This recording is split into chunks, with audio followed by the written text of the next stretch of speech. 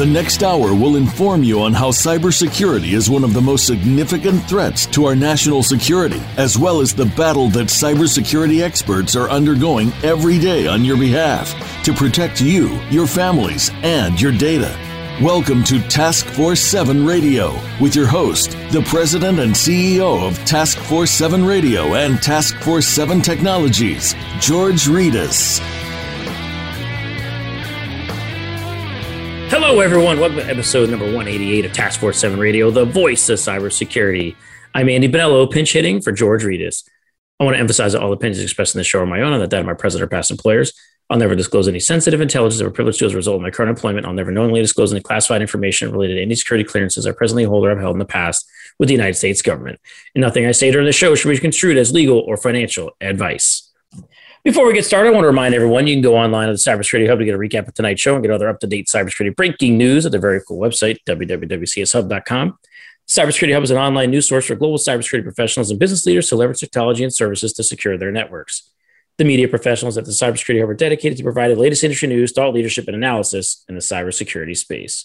So again, to check out a recap of tonight's show and get other up-to-date cybersecurity breaking news, go to the Cybersecurity Hub at cshub.com. That's the Cybersecurity Hub at cshub.com. Well, folks, last week we had the renowned global CISO and privacy officer, Dr. Rebecca Wynn, come back on the show for episode number 187 of TF7 Radio. We discussed the ever-changing role of the CISO and how burnout is hitting the cybersecurity industry very hard. Dr. Wynn emphasized the importance of recovery, mental health, and for leaders to have people as their number one operating priority. We also discussed how companies are still trying to figure out how the CISO fits into their business and how they struggle to know how to measure the CISO's success.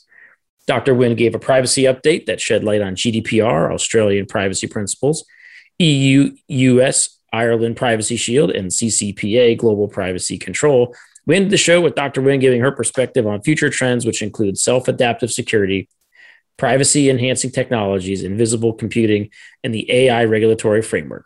All this and much, much more in episode number 187 of Task Force 7 Radio. Well, folks, in case you missed it, don't sweat it. We're on at least 11 different playback mediums. You can find us everywhere, folks. That's episode number 187, The Role of the CISO, Past, Present, Future, on last week's episode of TF7 Radio. Well, folks, I'm excited for tonight's guest. We have the former senior cybersecurity advisor to the SEC chair, Chris Hetner. Chris Hetner is a senior executive board member and leader in cybersecurity, recognized for raising cyber risk to the corporate board level in order to protect industries, infrastructures, and economies. He creates operational resilience by aligning most robust cybersecurity strategies with business objectives. Mr. Hetner's professional judgment, combined with a public company perspective and SEC regulatory and investor oversight experience, has led to his success in corporate and government roles. Currently, he is an expert advisor of the Institute for Defense Analysis, U.S. Department of Treasury, the special advisor for cyber risk for the NACD, and a national board member of Society of Hispanic Professional Engineers. Chris has served as a senior cybersecurity advisor to the chair of the United States Securities and Exchange Commission and as head of cybersecurity for the Office of Compliance, Inspections, and Examinations at the SEC. He also represented the chair of the SEC as a senior member of the U.S. Department of Treasury Financial Banking Information Infrastructure Committee. His greatest contributions included vision for and implementation of the first agency-wide cybersecurity governance structure, threat intelligence program, and incident response capabilities. The cybersecurity framework he implemented improved the National Examinations Program's ability to monitor and respond to cyber threats across the U.S. securities market. Mr. Hetner's thought leadership is actively sought by governments, private and public entities, industry associations, and media outlets as the threats to critical infrastructure and economies increase. Throughout his career, he has shared his professional experience by mentoring students at Columbia University, New York University, Fordham School of Law, and Pace University. He's a certified information security manager by ISACA, certified information systems professional ISC2, and holds a high-level U.S. security clearance. Mr. Hetner earned a MS cum laude in information assurance from Norwich University and a BS in security management from John Jay College of Criminal Justice. It's my pleasure to introduce former senior cybersecurity advisor to the SEC chair, Mr. Chris Hetner. Chris, welcome to Task Force 7 Radio, brother. Hey, Andy. Nice to see you, man.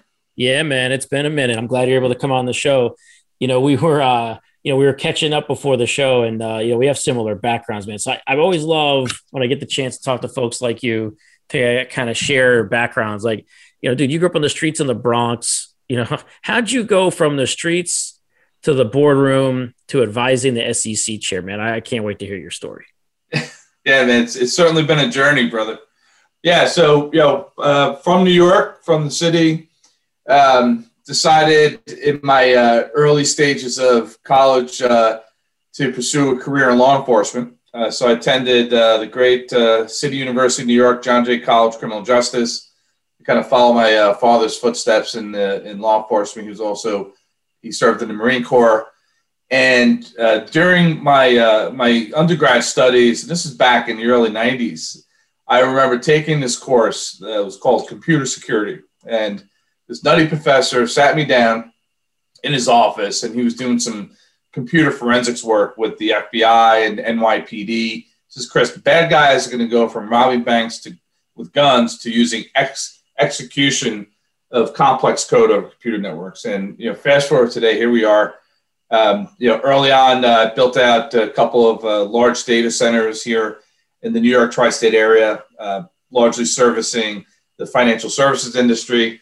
And then I went straight into banking and financial services, worked at Citigroup for 5 years, right up until about the financial crisis of 2008. Became the global CISO for GE Capital. Was working out of their headquarters here in Norwalk, Connecticut. Grew out the cybersecurity program, operated over 60 countries, $500 billion in assets. We had received the SIFI designation per Dodd-Frank, so we had to double down on our investment regulatory oversight. Spent 5 years there, and then worked at EY to get a flavor of management consulting, the kind of the buy side of cyber. Work very closely with the wealth management industry. So investment advisors, broker-dealers, hedge fund, private equity, and that led me to the SEC. So I recall doing a panel discussion in Midtown Manhattan, and the director of the exam division was also on the panel. So we're, kind of, shooting the breeze in the green room before we get on stage. And he mentioned to me, hey, Chris, you know any people that have Wall Street experience or in the kind of the CISO role that would be interested in serving the SEC to come build out their cybersecurity program? Because we're looking to double down on our regulatory regime. And so, I kind of, flipped through the Rolodex, and I thought to myself, hey, what a great opportunity to go serve in the federal government, the executive branch. So took the role there to build out their cybersecurity examination program. Chair Mary Jo White was in the serving as the chair at that point, and she decided to build out a program at the chair's office to help organize and coordinate cyber across the agency. So she tapped me on the shoulder, said, come build out the program, come serve. Had the conversation with my wife, said, listen, I'm going to have to spend 90% of the time in Washington, D.C. So decided to do that, help to understand their cyber risk posture across the agency and how that pivots to the securities market.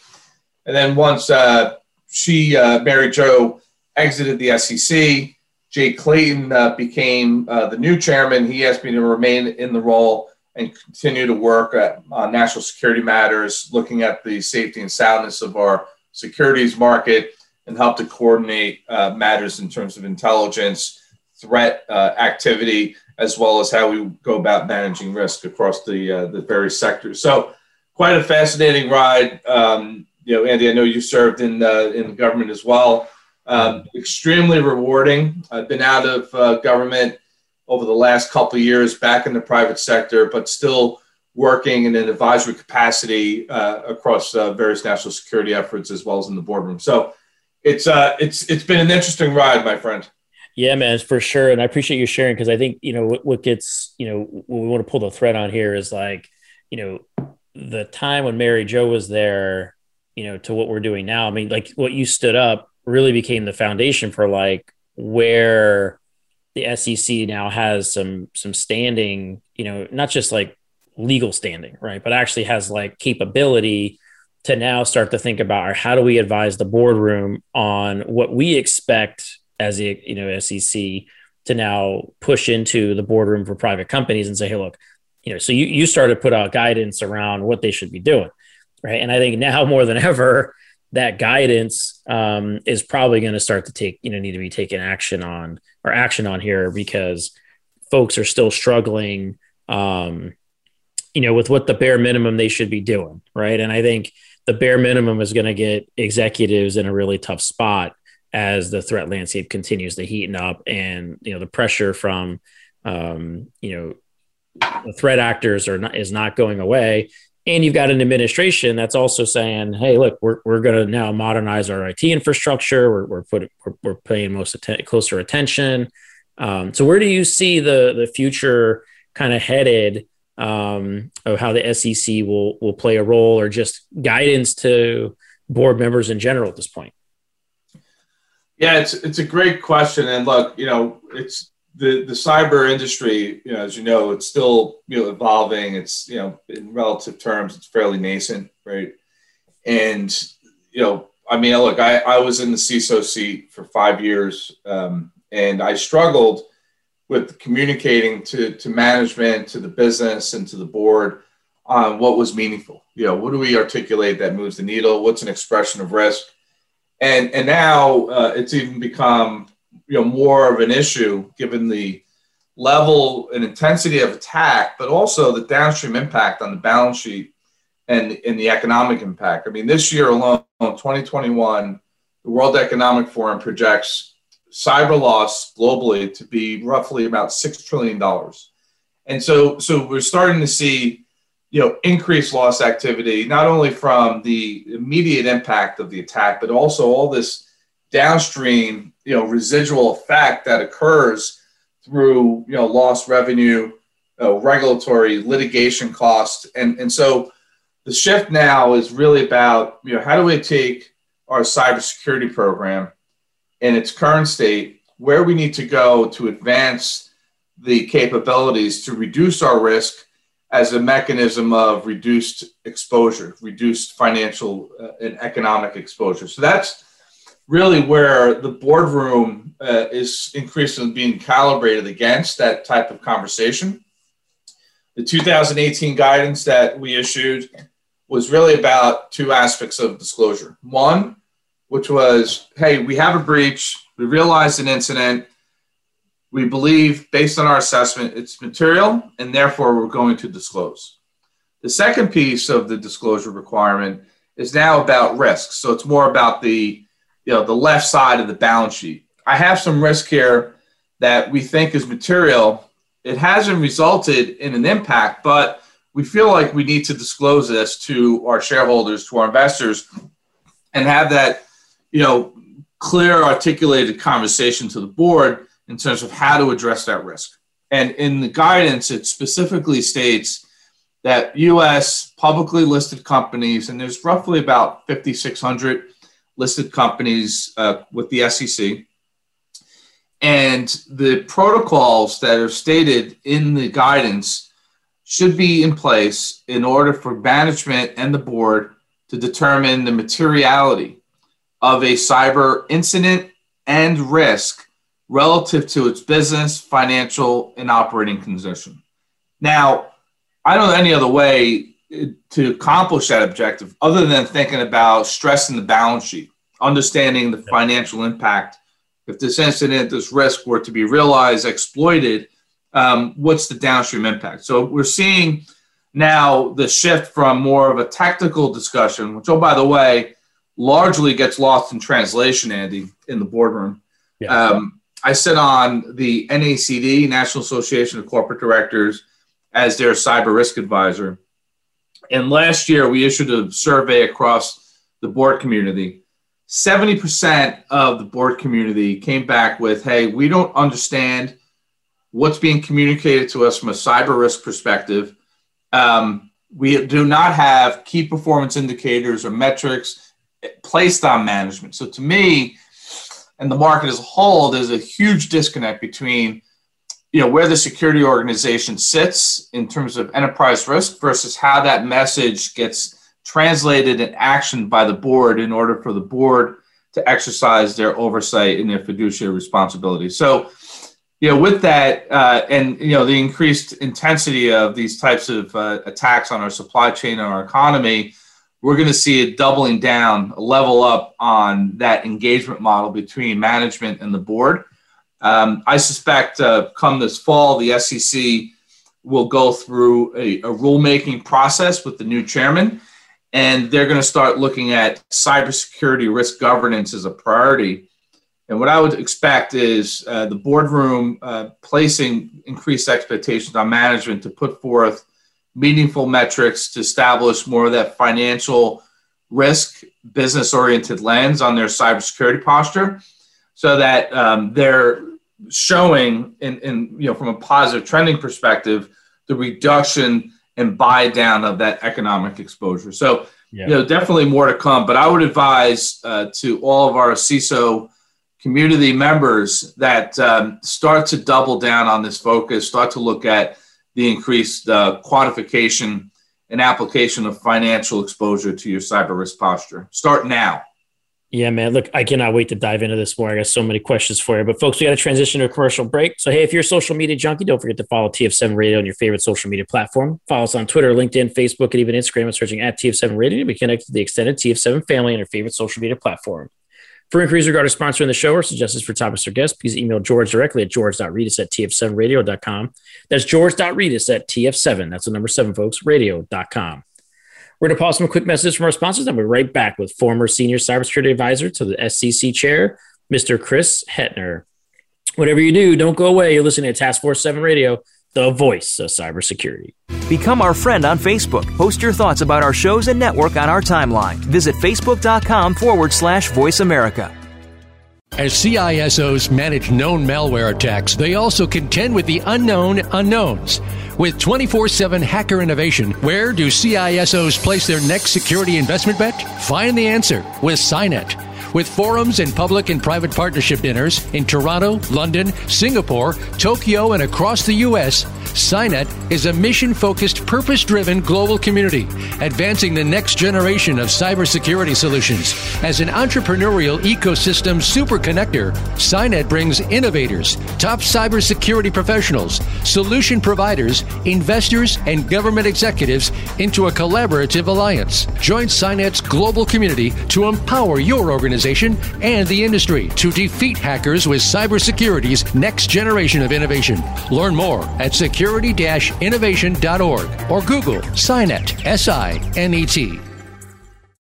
In today's interconnected world, digital transformation is taking us on a journey towards exciting new ways to work, live, and communicate. In business, staying out in front of the competition means pushing the boundaries of the status quo and exploring the possibilities of the future. However, pushing forward into this fast-changing digital landscape brings a new level of uncertainty and risk that must be measured, understood, and managed. By delivering state-of-the-art cyber risk analytics, X Analytics is setting the standard to bring business clarity to the complex cyber threats organizations face each and every day. When it comes to understanding your financial exposure to cyber risk, trust what the global cyber insurance industry and Fortune 500 companies trust. Trust X Analytics to guide you through the uncertainty into cyber risk clarity. For more information about X Analytics, visit our website today at x-analytics.com. That's x-analytics.com. X Analytics, setting the standard in the enterprise cyber risk management. Have you friended us on Facebook yet? Why not? Just go to facebook.com/Voice America or search for the keywords Voice America. Once you are part of our Facebook network, you'll receive daily messages about what's happening with our shows, this week's featured guests, and new happenings at the Voice America Talk Radio Network. And you can add your voice to the always active discussions on our timeline. Just go to facebook.com/Voice America or search for Voice America.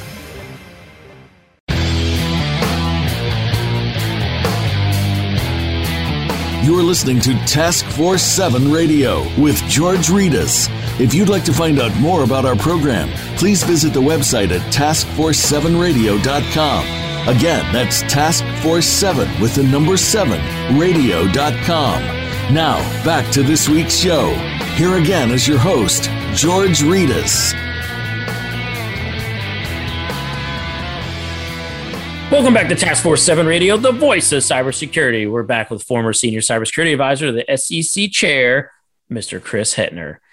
Well, Chris, you were touching on something I think is so important for our community. And we've been talking about this amongst the CISO community for so long, which is how do we start to move away from threat and vulnerability and to be relevant, at the executive table, right? I mean, I'd love to get your take on, how you think CISOs should be approaching this as they're, going to get new guidance from board members. But I'd love, if you were in the seat, what would you be doing right now? Yeah, it's a good question. And, I sympathize with the CISO community, given the intensity of the focus, the attention, the threat activity, the scarce level of resources, the pervasiveness of poor IT hygiene and practices. So my hat's off to everyone in the role and fighting the good fight. But with that, look, you're never going to be 100% secure. To communicate that, there's zero appetite for a cyber attack being realized is not realistic. I've actually was working with one board member that had that view, and I had to walk them off a cliff to essentially say that's not realistic. You're going to realize some type of impact or incident. So I think what's needed in this space, honestly, is a message and a platform that allows the CISO community to effectively roll cyber as part of their enterprise risk management process in such a way that levels the risk relative to their business profile. So, healthcare is a little different than financial services. Financial services is going to look different than manufacturing. So you've got all these inherent, business risk profiles, and create a message that's understandable to the senior business executives and to the individuals on your board of directors. So here's an approach that I would take. I would start looking at what's most critical to my business, and start creating a set of scenarios that would be most material based on a cyber event, most material to your business, and then start drawing out what the specific loss categories would be. Is it an intellectual property theft event? Is it business interruption? Is it ransomware? Is it loss of customer data? Is it a data integrity event? And start drawing out those specific scenarios. And then take a look at your portfolio of cyber investments and understand how effective those defenses would be to buy down or address some of that risk. And start to aggregate that exposure in economic and business terms. I found that the last 2 years working in the cyber risk management industry, working with the insurance sector, working with various ratings platforms, that the insurance industry has a rich set of data around what the losses would be and how they're going to be realized based on their view on in terms of underwriting, risk transfer decisioning. And then from there, it's a matter of understanding the business impact, the cyber hygiene exposure, and how effective your defenses are relative to addressing or buying down that risk, which should pull you into a view that could be presented to the board to say, hey, we've got this level of exposure across the enterprise. We've stressed the balance sheet. We've looked at these various scenarios. We have this level of defense. Here's our overall exposure. Here's what we think we can transfer using cyber insurance. Here's the balance. Of that balance, how much of risk are you willing to accept? And how much are we willing to invest in order to manage down that risk exposure? And then over time, just set the expectation, whether it's you're meeting with the board quarterly or twice a year, demonstrate to management and the board that you're moving the needle, you're managing down that risk, and provide full transparency to what that risk issue is, where the roadblocks are, because many companies may say, hey, Mr. and Mrs. CISO, you've got a $50 million check to go spend on cyber. It's great, but culturally, if you're not calibrated to address that risk, that becomes a problem set. So you've got to be completely transparent, remove those roadblocks across the enterprise, and just relentlessly, manage down that exposure. So I love what you're talking about here, and I think it's the future. But where do you feel like there's a disconnect's not the right word, but do you feel like there is a level of education that has to happen? Like, I would almost love to see board members and CISOs like taking training together here, right? Because I think, board members typically there's not enough technical representation typically on all boards, at least on the cyber side. And then there's not enough business acumen to some extent and not some of the CISOs, right? And so there's this like translation that has to happen. That's right. And I would love to see something, play out there. How do you think that bridge gets, how do we close that gap? Like, I think that's where I think people are hung up. Because if you take the boardroom off on one end and the CISO's off on the other, and they both come up with two separate workshops, the outcomes of those would be completely different on what they think the product should be, right? Like what they should get. Like, how are we going to bridge the gap? I couldn't agree more, Andy. We've got a significant disconnect, right? So you've got the CISO community. You've got some CISOs that are, kind of understand the business acumen, understand the industry they operate in, but yet can go deep technical to make sure that their portfolio is calibrated. And then you've got within that CISO community, the other end of the equation, where the CISO doesn't necessarily have the business acumen, doesn't have the relationships to empower the security team to be successful within the enterprise, and leans more towards the technical side of the balance sheet to solve for problems. And then take the board community. I mean, the majority of the board members are not digital and cyber competent. And so you've got this, huge disconnect between the two areas. So, I would tackle this in two ways. Let's start with the board community. Board community, I would expect increased digital and cyber competency. Do you need a cyber expert on every board? The answer is no.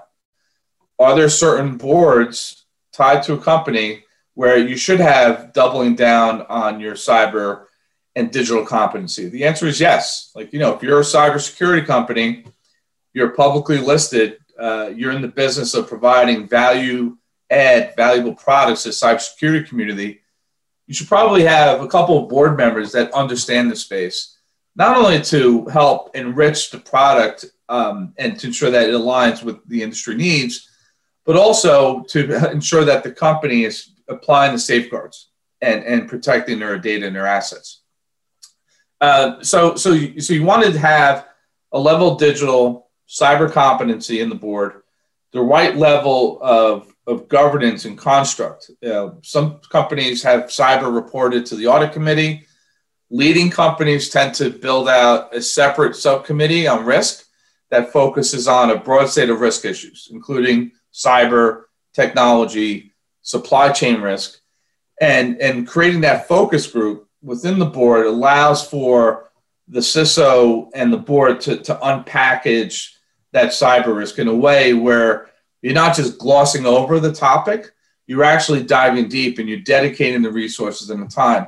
And look, if the board doesn't have the expertise at the table, they have the ability to go augment and outsource some of that capability. So we've seen that through, for instance, the Digital Directors Network, which is giving boards the option to pull in expert advisors. There are other platforms, consulting firms, and other types of companies that can deliver that cyber expertise in an outsourced way if that board seat is not available to that digital and cyber individual. So dedicating the time, applying the resource in a risk management focused area on cyber at the board level is the right thing to do.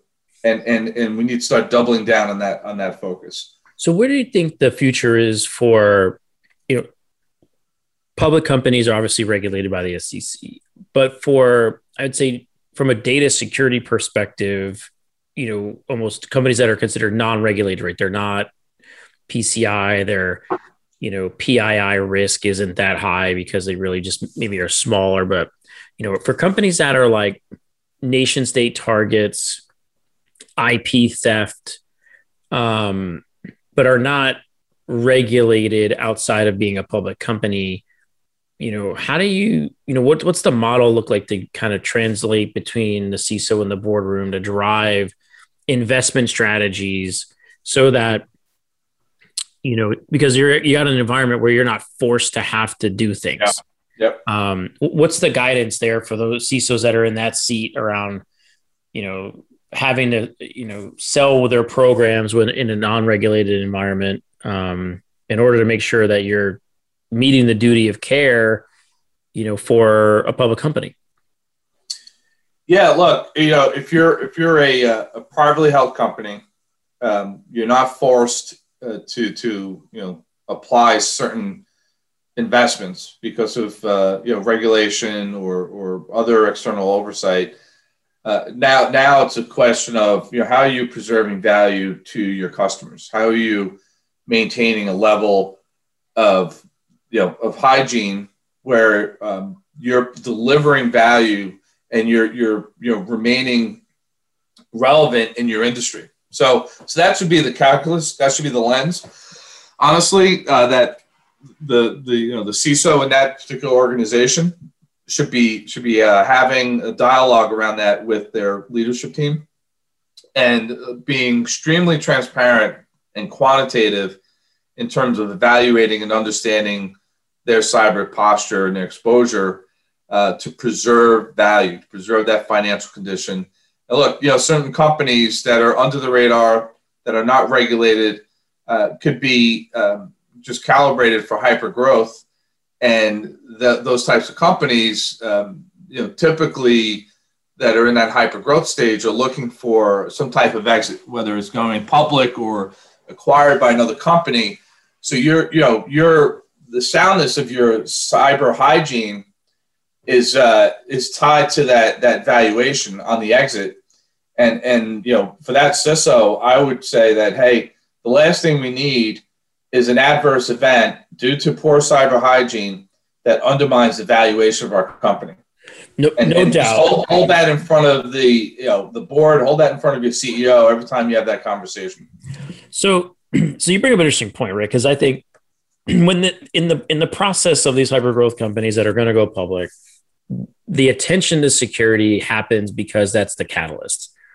But I would love to get your take on when that company is actually seeking investment and is building this company from the beginning.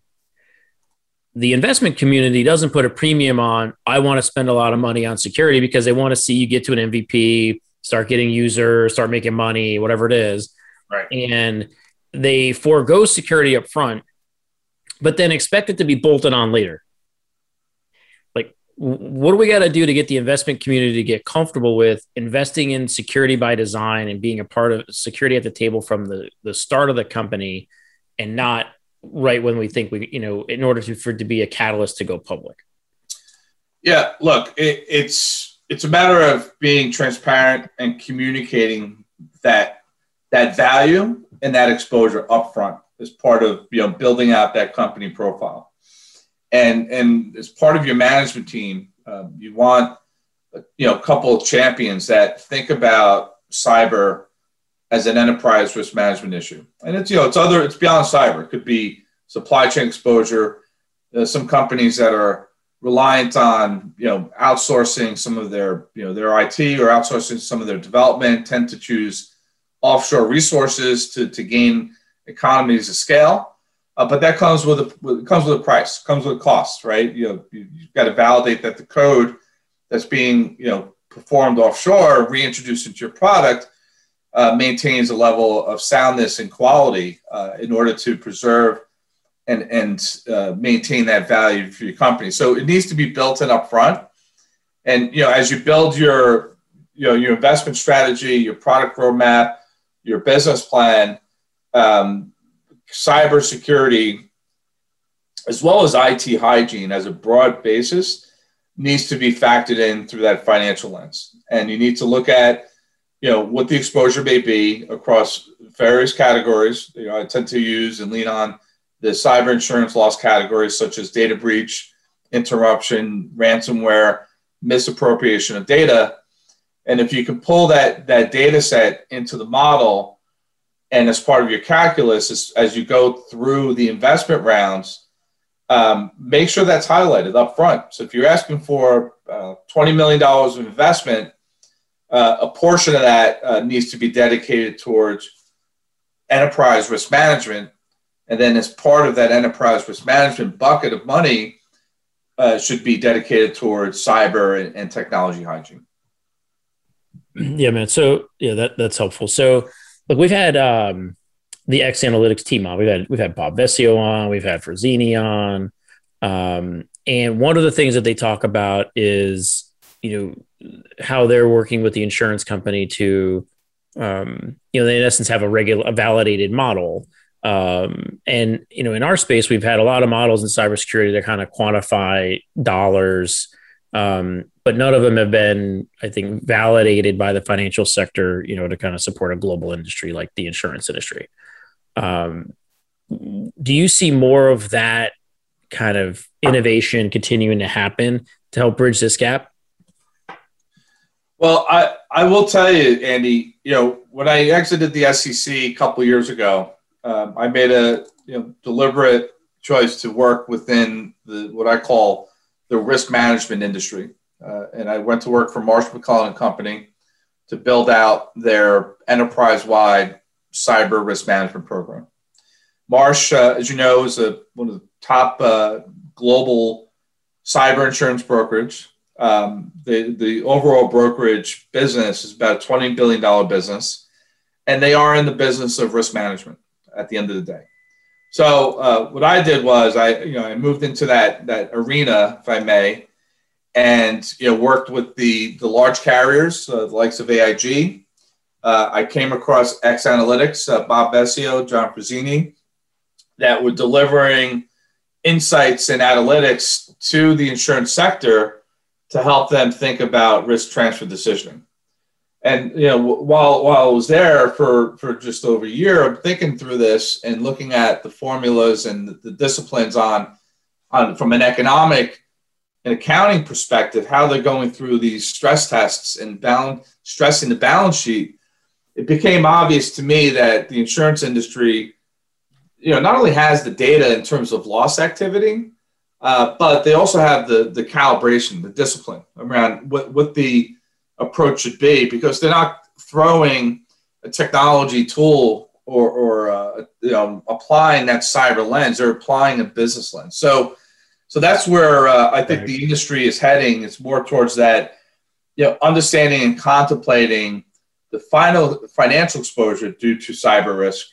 And as you improve your enterprise risk management process, cyber risk becomes a component of that process, and it needs to be constantly evaluated on a recurring basis and reported not only enterprise-wide, but also upstream to your board. And now once you have that financial lens tied to your cyber exposure, you can back into that to look at where you're getting the biggest bang for the buck, where you're buying down that risk in terms of efficacy of investment. I've seen, and I was a victim of this, CISOs asking for tens of millions of dollars, and the first thing they do is they go buy the latest and greatest tool versus looking at where the systemic issues are in the business and trying to address the culture, trying to address the reliance on suppliers that may have poor cyber practices. So you've got to be that, kind of champion in chief to look at the cyber risk at a broad basis to then zone in as to where the investments should be made. Yeah, I think it's going to be fun to watch over the next couple of years, especially as continued guidance, and board members, are going to be, probably going to their CISO saying, all right, here's how I want to be communicated to, right? I think we as an industry have taken forever to try to figure it out. And there's more CISO seats open than ever before. More companies are more cyber aware. Board members understand they have a fiduciary responsibility and that they need to really understand this stuff. And they're being, asked to make sure they know. So I think, CISOs, I hope, for all my friends out there doing it, right, we've got to be proactive here, because I'm concerned that there's going to be a point where they're going to be backed into a corner and forced into a type of reporting that they're unfamiliar with. And so hopefully we can drive that conversation. So, all right, man, we got to take another short break to hear from our sponsors. Don't go away, folks. We're right back with more from former senior cybersecurity advisor to the SEC chair, Mr. Chris Hetner. You're listening to Task Force 7 Radio, the voice of cybersecurity. Become our friend on Facebook. Post your thoughts about our shows and network on our timeline. Visit facebook.com/Voice America. As CISOs manage known malware attacks, they also contend with the unknown unknowns. With 24/7 hacker innovation, where do CISOs place their next security investment bet? Find the answer with SINET. With forums and public and private partnership dinners in Toronto, London, Singapore, Tokyo, and across the U.S., SINET is a mission-focused, purpose-driven global community, advancing the next generation of cybersecurity solutions. As an entrepreneurial ecosystem super connector, SINET brings innovators, top cybersecurity professionals, solution providers, investors, and government executives into a collaborative alliance. Join SINET's global community to empower your organization and the industry to defeat hackers with cybersecurity's next generation of innovation. Learn more at security-innovation.org or Google SINET, S-I-N-E-T. In today's interconnected world, digital transformation is taking us on a journey towards exciting new ways to work, live, and communicate. In business, staying out in front of the competition means pushing the boundaries of the status quo and exploring the possibilities of the future. However, pushing forward into this fast-changing digital landscape brings a new level of uncertainty and risk that must be measured, understood, and managed. By delivering state-of-the-art cyber risk analytics, X Analytics is setting the standard to bring business clarity to the complex cyber threats organizations face each and every day. When it comes to understanding your financial exposure to cyber risk, trust what the global cyber insurance industry and Fortune 500 companies trust. Trust X Analytics to guide you through the uncertainty into cyber risk clarity. For more information about X Analytics, visit our website today at x-analytics.com. That's x-analytics.com. X Analytics, setting the standard in the enterprise cyber risk management. Have you friended us on Facebook yet? Why not? Just go to facebook.com/Voice America or search for the keywords Voice America. Once you are part of our Facebook network, you'll receive daily messages about what's happening with our shows, this week's featured guests, and new happenings at the Voice America Talk Radio Network. And you can add your voice to the always active discussions on our timeline. Just go to facebook.com/Voice America or search for Voice America.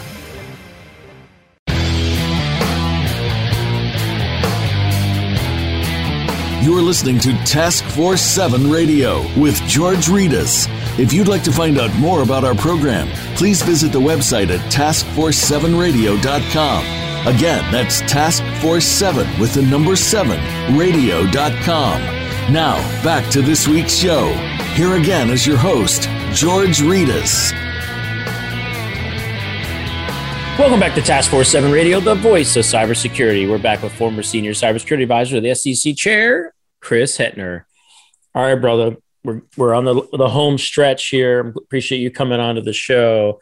But I do, we're talking about some next gen stuff with regards to boardrooms, communicating with CISOs and looking at, converting security into business terms for board members to be able to, consume it better. Because at the end of the day, balance sheets and finances is the language of business, and we need to adopt that, right, as practitioners. But I also don't want to lose sight of, reinforcing the basics, right? Like, what would be some of the advice you'd give to folks to make sure you're as we're looking at this over the horizon, next gen stuff, like, keep your eye on what prize right now. What do they need to be doing? Yeah. Definitely, don't underestimate the basics. In fact, as you get to that business or economic oriented lens, you should be able to easily pivot down to, okay, so here are the 10 or 20 actions I need to take at an enterprise level in order to move the needle and to affect in a positive way the reduction in our cyber exposure. So drill down on the basics of technology hygiene. Establish an IT asset inventory. Understand who the owners are. What type of data sits on those systems? How do you classify them? What's the third-party inventory? And that becomes the definition of what your attack surface is. So ensure that to the extent that you can, that inventory, that attack surface is well known, updated. There are owners. It's governed on an ongoing basis, constantly refreshed. And then that ties nicely into enterprise-wide training and awareness.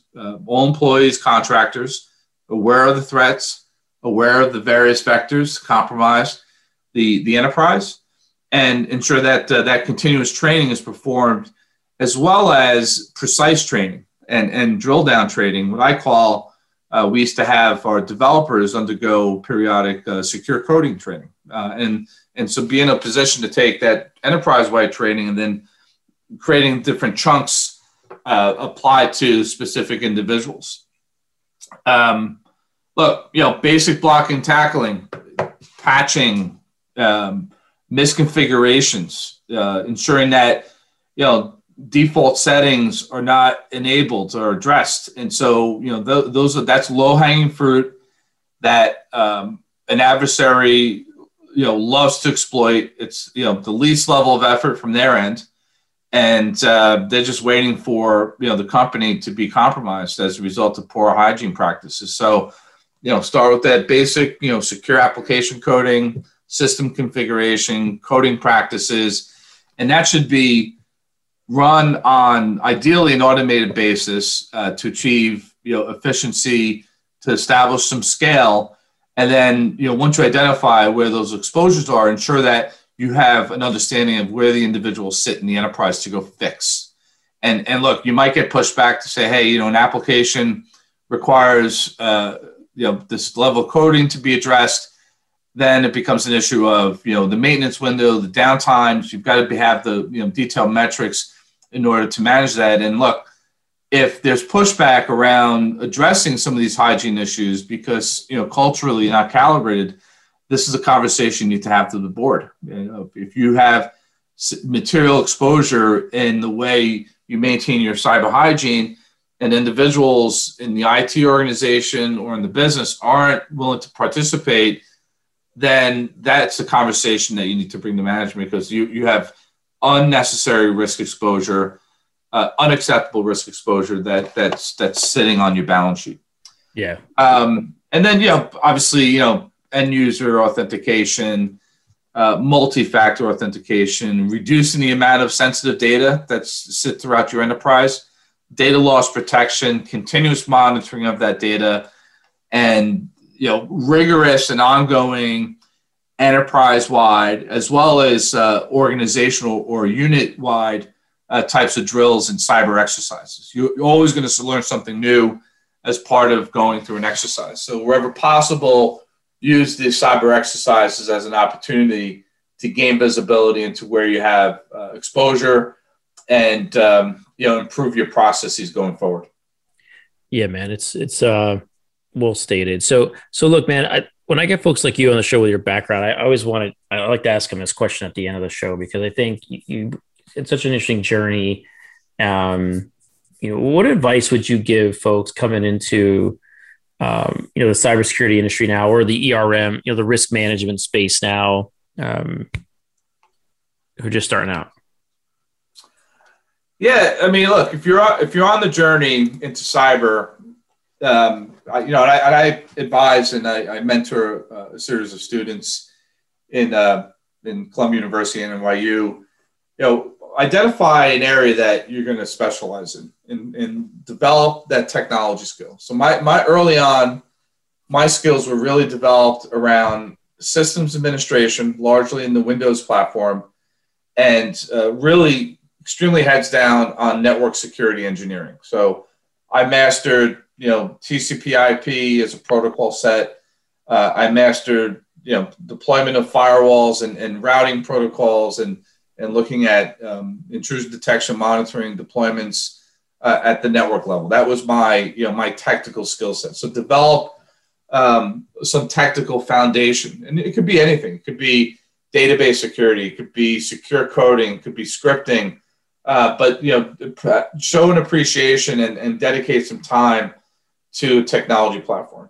And as you evolve your career, start to develop an appreciation of the 360 view of cybersecurity. It's integration and implications across the enterprise. And by doing that, it's going to force you to step out of your comfort zone and start meeting and engaging with folks in the business, speaking with the marketing teams, working with finance, working with the sales organization, working with other aspects of technology to develop, what motivates these individuals, where are their priorities, and then from a security perspective, you gain the appreciation as to where these risks can originate from in all these disparate pieces across the enterprise.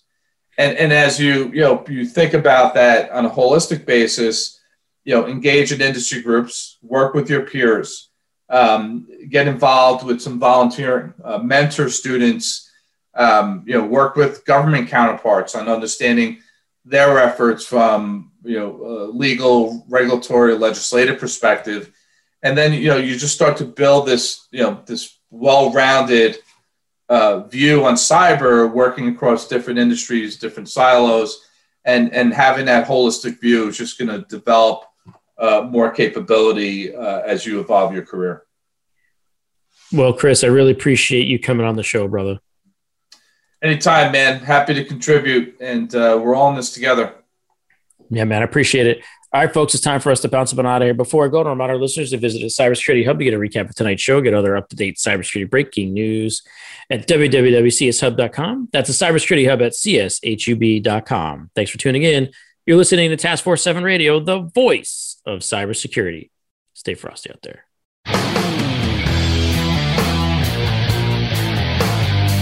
Thank you for tuning in this week to Task Force 7 Radio. To learn more about Task Force 7 Radio, please visit our website at taskforce7radio.com. Be sure to join your host, George Reedus, again next Monday at 8 p.m. Eastern Time, 5 p.m. Pacific Time on the Voice America Business Channel.